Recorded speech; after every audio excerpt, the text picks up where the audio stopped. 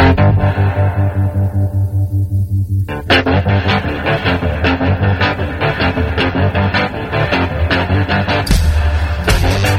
listening to Cannabis Health Radio. Here are your hosts, Ian Jessup and Corey Yelland.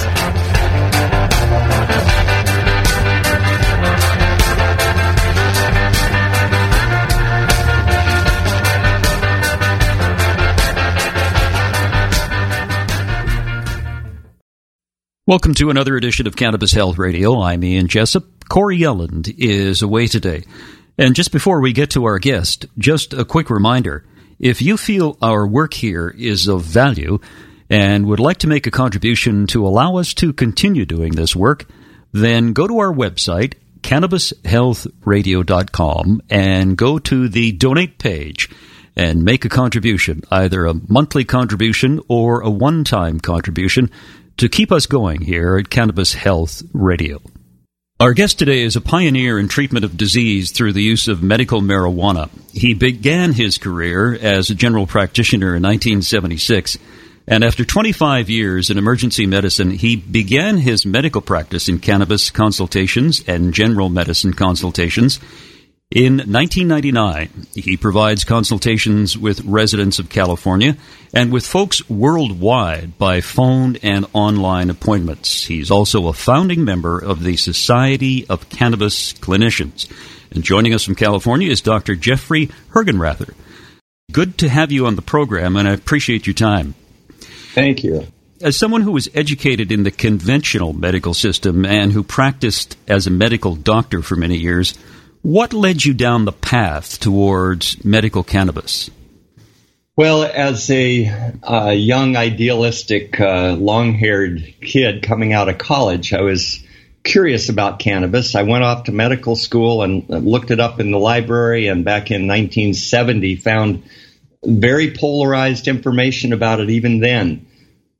So I talked to my dean about it, and I went along those years of medical school, not really having much time to devote to cannabis study, but remained very, very curious. And then when I saw President Nixon bring down the House as far as really getting the drug war underway, I thought, well, this is very curious, and I became more and more interested in the medicinal uses thereof. Now, I went off to a commune with my family in 1977. We were friends with people that were destined to start the farm in Tennessee, a community, an intentional community that revered cannabis. So our family moved there from 77 till 82, and cannabis was privately used, albeit against the law, in this community. And I learned from patients over and over again what it was that cannabis was doing for them. So in those years, I came to understand, gee, this is great for pain, it's great for autoimmune disorders, it's great for seizures, it's great for mood disorders, and so forth. So as the law finally came to change in California, as I had moved west with my family and was a ER doc for my gainful employment, it was the change in the law in 1996 that made it so that I could really begin a practice in cannabis, which I was completely comfortable with. So it was really quite easy to transition into that role. Now, in your practice, when you deal with people from around the world, what is required of a patient prior to you agreeing to consult with them? Well, I think the patient and I get more out of the consultation if I can get some of the details. So it might be a pathology report, or it might be a consultation report, or something that really is a medical record that highlights exactly what the patient is dealing with. If I don't have that, then I'm just a little unclear as to what the condition is. Granted, we can work around it to some degree, but if I can get a released medical record or something faxed or emailed to me, it really is a more useful visit.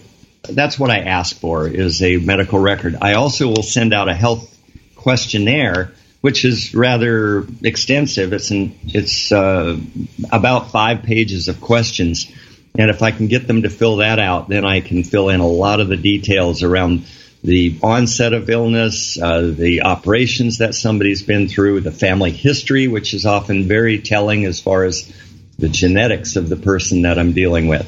So, Dr. Hergenrather, do you provide consultations, or do you deal with doctors and teach them about the medical benefits of cannabis? More all the time. It's been a chilly start into that field. I had a visit for an alternative grand rounds about 20 years ago, and the questions were very contentious. Why would you do this? They didn't understand it. Now I've had I'm coming up on about a half dozen 1-hour continuing education grand round type visits to hospitals to talk to the medical staff about how to use cannabis in primary care. I have one coming up next month down in San Francisco area at a big hospital. And so I really enjoy getting out and actually talking with the docs and bringing a slide set that helps them understand how this really is medicine. How has the attitude of doctors changed from when you first got into this to now? The docs are about the slowest to change. The public has changed.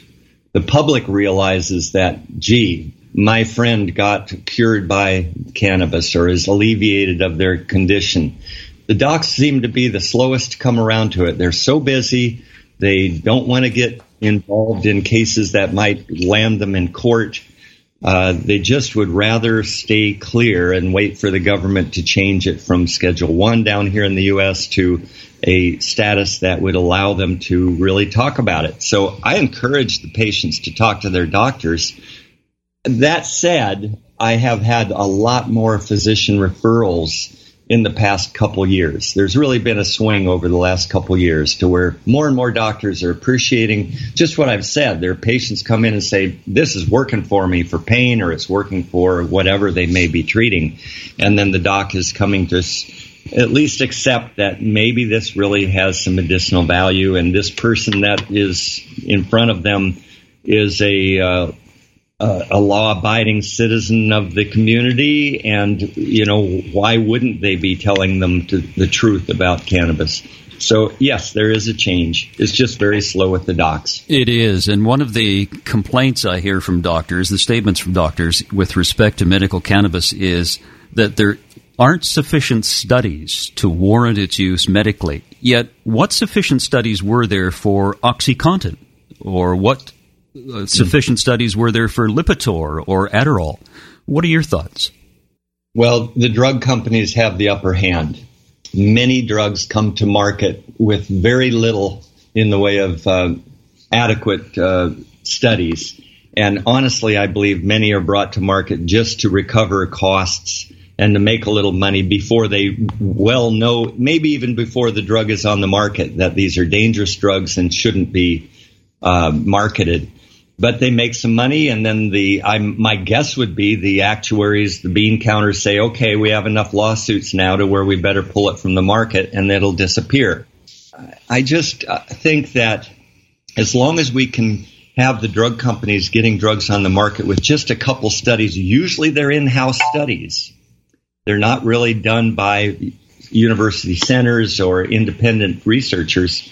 We're just going to continue to have the same relationship. Now, on the other hand, cannabis does not have anybody helping out the plant. So there are, on Google Scholar from 93 till the present time, there's been over 40,000 studies on cannabis and cannabinoids, and scores of thousands as well in the endocannabinoid system. So to say that we don't have enough studies, in a sense, is really disingenuous. We have a ton of information, mostly about the safety and the utility of these chemicals. As far as clinical studies to really find the details of what's going to work best for people, what kind of dosing, what kind of ratios of cannabinoids, yes, we could use a lot more information. But it's not that we don't have clinical studies on cannabis. We do. They just don't find a place into the news media. Okay, let's treat the rest of our discussion here as more of an educational component with respect to those people who are listening. Can you explain the role of THC in the body and also the role of CBD? Well, I think I can, at least to the degree that we understand it at this point. This is all based on the endocannabinoid system, and I'm sure with the title of our show, everybody has some, not everybody, but many will have an idea of what that means. This is a biological system. It's a homeostatic system within the animal kingdom, excepting insects. So throughout the animal kingdom, all the way down to hydra and sea squirts and fish and reptiles and amphibians, all the way through the mammals, everybody has an endocannabinoid system, and that's based on having receptors and molecules that fit into the receptors, and when that is activated on demand, then it'll help us to eat or to sleep or to relax or to forget in a proper way or to protect us in a variety of ways. So it's all about bringing us back to balance. Now, THC is able to get into that receptor and activate it. So it does what the natural cannabinoids that are there already in the body are doing. It's metabolized rather quickly from smoke or vaporized cannabis, THC. It'll be gone within a couple hours. With it ingested, it may last anywhere from 5 to 15 hours, depending on the metabolism of the person involved.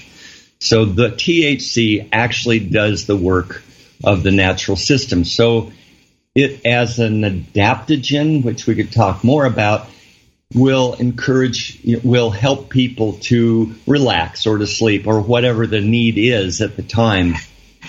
Now, CBD gets into the receptor as well, but because of very subtle differences in the shape of the molecule, it does not activate the receptor. So its work is somewhere else in the cell, and it's spoken of as being epigenetics. It's a kind of a new term in biology, has to do with the expression of genes. So it's coming about the same pharmacological effects, but from a different mechanism of action. So I can't really tell you any more specifically how CBD works. It's a bit of a mystery. But when THC and CBD are there together, they are much more effective at treating a condition than they are individually. Studies in pain, studies in cancer cell, basically killing cancer cells, and in clinically, I would say, in seizure disorders and many other conditions, if they are there together, they work a lot better than they do individually.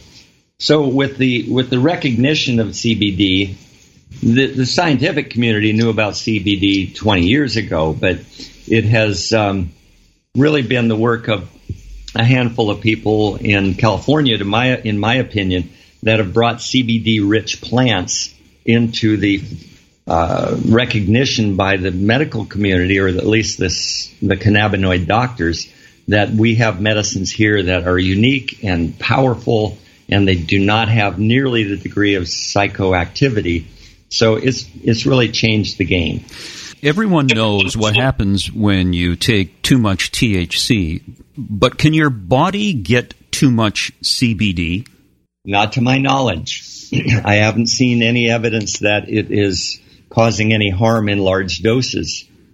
With THC, as you say, it's a limiting factor. And for some people, 1 milligram or 2 milligrams of THC ingested is a dose that they may feel. By the time you get up to 5 milligrams, most people will feel 5 milligrams. 10 milligrams, 15 milligrams, 20 milligrams, then it depends on whether you're familiar with it and like it or not. It may be dysphoric in people who don't care for it. In CBD, you may feel a reduction in anxiety after you have a 5 milligram dose or 10 milligram dose, but you can take hundreds of milligrams of CBD without any impairment. So it seems to be somewhat unlimited in how much you can use. We got a report out of Israel recently that they were using 300 or 400 milligrams of CBD in kids with autism to quite a good benefit. So there is a lot of room in using CBD. Also, CBD softens the effect of the THC because it's there as well. It gets into the receptor as well. It reduces the psychoactivity. So you get the effect of both when they are both in the medicine you're using. Well, what are some of the other cannabinoids that are beneficial to humans that maybe people don't understand at this point? Well, I think that second part of your phrase is the point. We don't have a lot of research. We know that THCV is fairly prominent in the plant. It might be 1 or 2 or 3% of the cannabinoids. Sometimes more. CBG is there. CBN is there. CBN may be more of a breakdown product than an active cannabinoid. It's not entirely clear. CBDV is another one that's a player. CBC, if I take these collectively, I would say they have been recognized to kill cancer cells. They've been recognized as having immune modulating effects.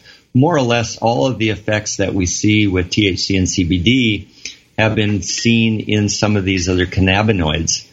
Whether they will stand alone as molecules that we want to use as medicines is yet to be seen. But GW Pharmaceuticals, who makes Sativex, which is available up there in Canada, they have developed a more or less an all CBG strain, and they're kind of looking for places to use it. I don't know exactly what their state of research is at this point, but it is a molecule of interest. THCV is a mild blocker of the cannabinoids receptor, and is thought that maybe it will be helpful for diet or for obesity or other metabolic syndrome kinds of problems. So I think there's a lot to be learned yet. I wouldn't venture to say that a particular molecule is a treatment for anything at this point, but it's coming. This work is being done. There has been some discussion about what is called the entourage effect. Can you explain to listeners what that term means? I think I can. If you look at THC, you probably have about 20 or 30, probably closer to 30 pharmacologic actions that you can point to. You can look at the literature and you start looking at all of the things THC does, and it does all of those things. Now, as I mentioned, THC alone may be dysphoric. It may cause anxiety, or it may cause even a panic attack. And people who are quite familiar with cannabis, if they get too much of it, they may wonder if they should be going to the ER and have to sleep it off. Now, if you look at all the other cannabinoids in conjunction with the THC, most of these have not got any significant psychoactivity that we know about. There's also a huge number of terpene molecules in the plant. It's described as being about 150 different terpenes. Granted, there are dominant terpenes, beta-caryophyllene, limonene, myrcene, and so forth. And these all have pharmacologic actions of their own. So the non-THC pharmacologic actions of these other molecules work in conjunction with the THC and the cannabinoids to work better together than they do individually. And they also have, as I mentioned with CBD, in conjunction with THC, have an ability to soften the effect of the THC and make it a much more acceptable medicine. So again, they work better together than they do individually. This just kind of fits with the whole idea of natural medicines. Strikes me it's very similar to the carrot, which contains beta-carotene, and you isolate beta-carotene. It's much better to eat the whole carrot because it may have nutritional value that the isolate does not have. Yes. Is that what you're saying? Yes, it really is. We do recognize that the whole plant works better in research studies. I mean, if you're looking at pain in animal models, the whole plant is better for controlling pain than the individual molecules. I think the more we look, the more we'll find that the whole plant really has better qualities than the individual molecules. So it gets away from the drug company reductionist methods and, demands really that the FDA start to look at whole plants as medicines. We're just beginning to break the ice here in the United States in that regard. There are 2 plants that are utilized for their extracts that have been approved by the FDA down here. And I think we just need to keep asking the regulators to allow us to use plants as medicines. Last week I did an interview with Dr. Mark Serkis in Brazil about medical marijuana, which he is a great supporter of. He described marijuana as nature's chemotherapy. Do you agree? Well, it certainly has a great effect in that regard. It does.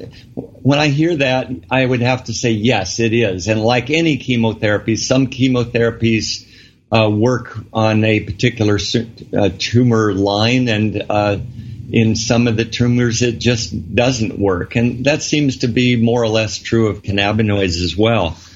They have tremendous utility as cancer-treating medicines. And I think in some basic research, we're seeing that in conjunction with conventional chemotherapy, they work better together than they do individually. But I've seen numerous cases where people have had cancers and metastatic cancers, and they've begun to use cannabis in some cases as a sole active treatment and had the cancers stop growing and disappear. So, yes, this is a chemotherapy drug, and what it's doing is acting through this natural cannabinoid system, which has a role of programming cell death in tumor cells or abnormal cells in our body anyway. That's the job. The CB2 receptors are in the mobile immune cells, the macrophages, monocytes. They're cruising around the body looking for trouble when they find problems. Also the immune cells, the B cells and T cells, they're looking for troubles, and they are rich in these cannabinoid receptors. And when they are activated to do their thing, they kill off cancer cells. So we're just augmenting a natural system that's there.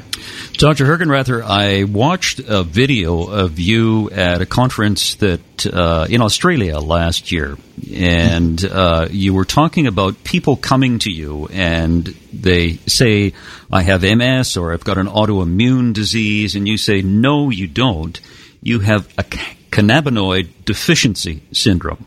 Mm-hmm. Can you tell people what you mean by that? Well, this is a very interesting part of what we're learning with being able to look at people's genes now, where we had not been able to do that when I was a medical student, with rare exceptions. But we are able to see that there are polymorphisms, many forms of the cannabinoid gene, cannabinoid receptor genes. Yes, they're quite similar. They're basically necessary for life. But there are variations, and this gives us some evidence that there is clusterings of genes that follow certain conditions. So people with depression, for example, or an autoimmune disease as another example, or suppose, what appears to be true for Huntington's disease, Parkinson's disease, MS, and so forth. These are conditions that have polymorphisms of the cannabinoid genes that look alike. So we can surmise that these are probably or possibly endocannabinoid deficiency diseases. We haven't really had a description of their cause before. Medicine is full of using the word idiopathic for the cause of the disease, meaning we don't know what causes this disease. But at least in a couple handfuls of conditions now, there's been a proposal that these diseases are in fact because of abnormalities of the cannabinoid genes, so in saying that they don't work the same as the next person's. When you see a person come into you with who's in her 20s or 30s and she's already been diagnosed with MS and rheumatoid arthritis and Crohn's disease, you've got to look at this and say, gee, this is across many different diseases. There must be some common basis for this, and what really fits best is to say these are endocannabinoid deficiencies. So these people don't mount a response against the inflammatory processes, against the cancer cells, against the autoimmune problems that present. And if we augment the cannabinoid by way of the plant, we can significantly impact the health of these people. That's certainly interesting, because so many diseases today are described as autoimmune diseases, dysfunction of the immune system. Mm-hmm. And therefore, the commonality with respect to this is what you have outlined here, a deficiency in the cannabinoid system within the body. Yes. Yeah. Now, in your opinion, what is the best thing the average person can do to improve their health with respect to medical cannabis? Well, I think it starts with changing the laws.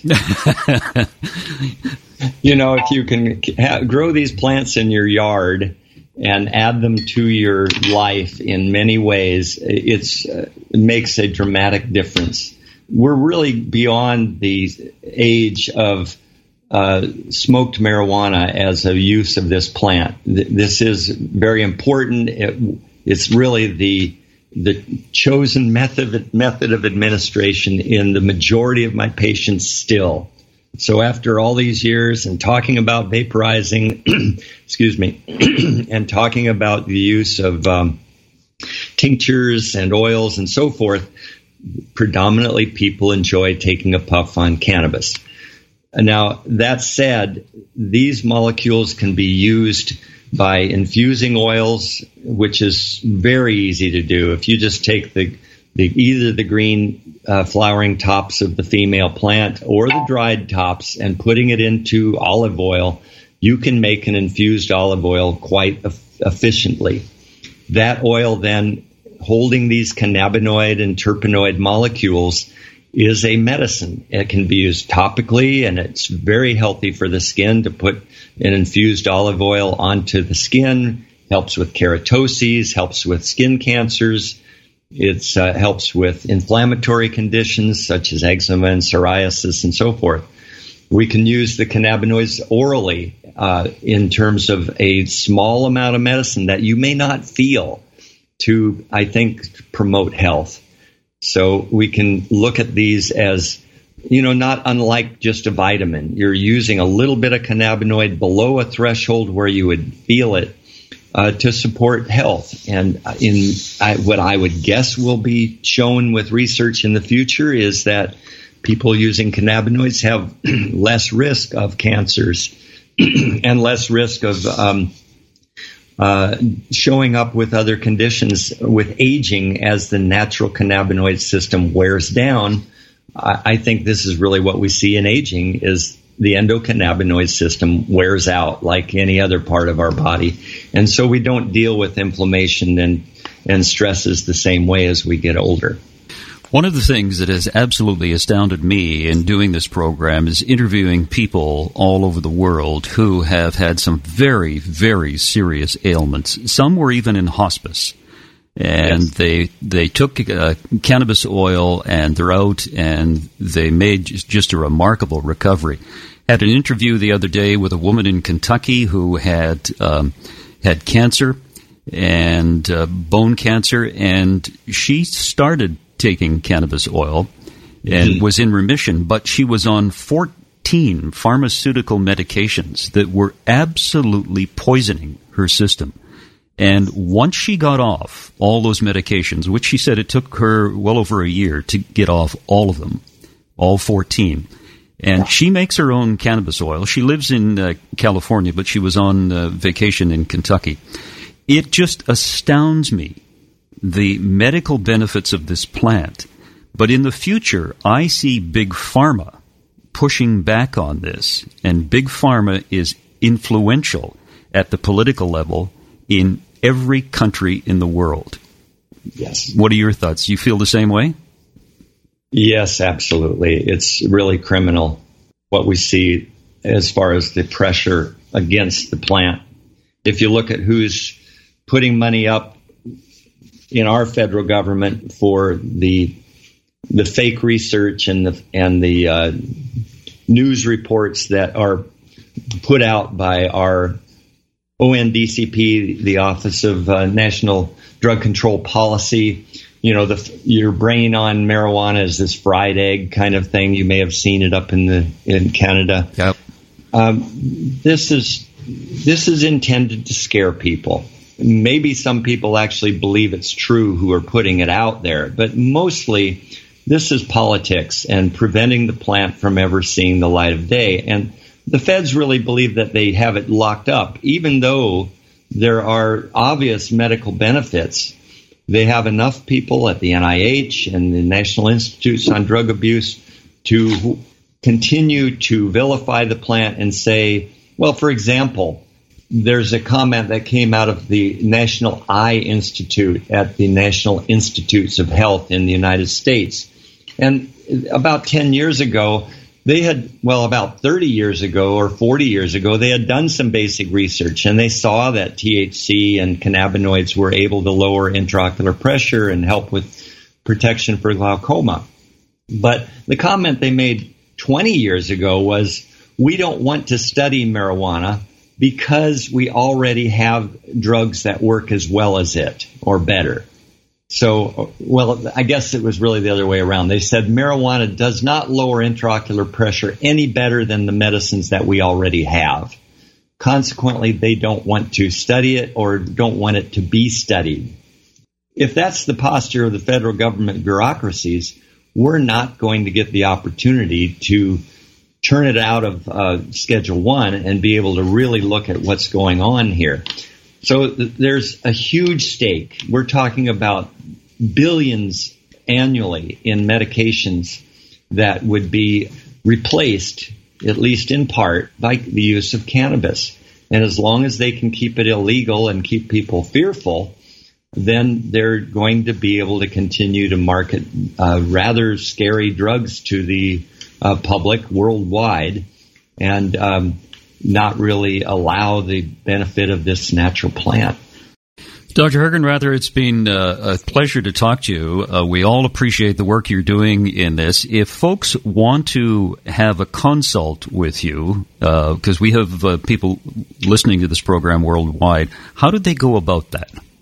I have a website, that would be drjeffhergenrather.com. Jeff Hergenrather is HERGENRATHER.com, and you can send me a note and I'll pick it up and answer. And I have a direct email to my office at jhergmd@gmail.com. So I am happy to pick up those inquiries. We do schedule them from the office. So if somebody starts out with an inquiry and we say, would you please call to schedule if you want to, we just arrange to do that and typically use a credit card charge for a time period that we would spend together. I usually do about a half-hour consultation with folks remotely. Sometimes people really want to talk more, and I'm happy to do that as well. Great. Very good of you to do this. Thanks very much. Appreciate your time. Thank you very much. I really enjoyed having the opportunity to talk to you today. And we apologize for the little static on Skype during that conversation with Dr. Hergenrather. It was near the end, but I think everything was clear, and his email address was easily understood. There you have it, another edition of Cannabis Health Radio. We'll be back again tomorrow. You've been listening to the Cannabis Health Radio podcast. Visit our website, cannabishealthradio.com, and follow us on Facebook and Twitter.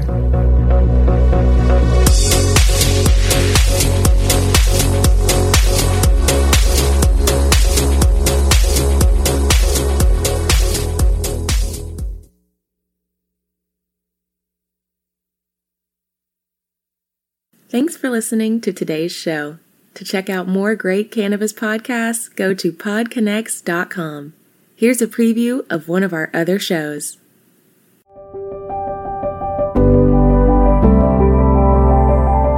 Hi, it's Justin Benton, host of the Miracle Plant Podcast, where we discuss this miracle plant that goes by so many names and how it's helping people in so many extraordinary ways. So if you love this plant and you want to hear a story that tugs on those heartstrings and learn more about this plant, then head on over to the Miracle Plant Podcast. You'll be glad you did.